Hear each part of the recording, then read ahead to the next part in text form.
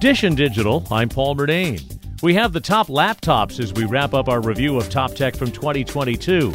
Tom's Guide Global Editor-in-Chief Mark Spoonhour says the best laptop overall is the MacBook Air M2, starting at $1,200. They basically improved everything this time around, including having a larger display. It's brighter. We also like the fact that the M2 chip is really fast. We saw over 14 hours of battery life in our testing. And the webcam has been upgraded as well to 1080p, so you're getting a full HD experience, which is better for video calls. And for the best Windows laptop, Tom's Guide likes the Dell XPS 15 OLED, which gets high marks for its touch display, performance, and roomy and comfortable keyboard.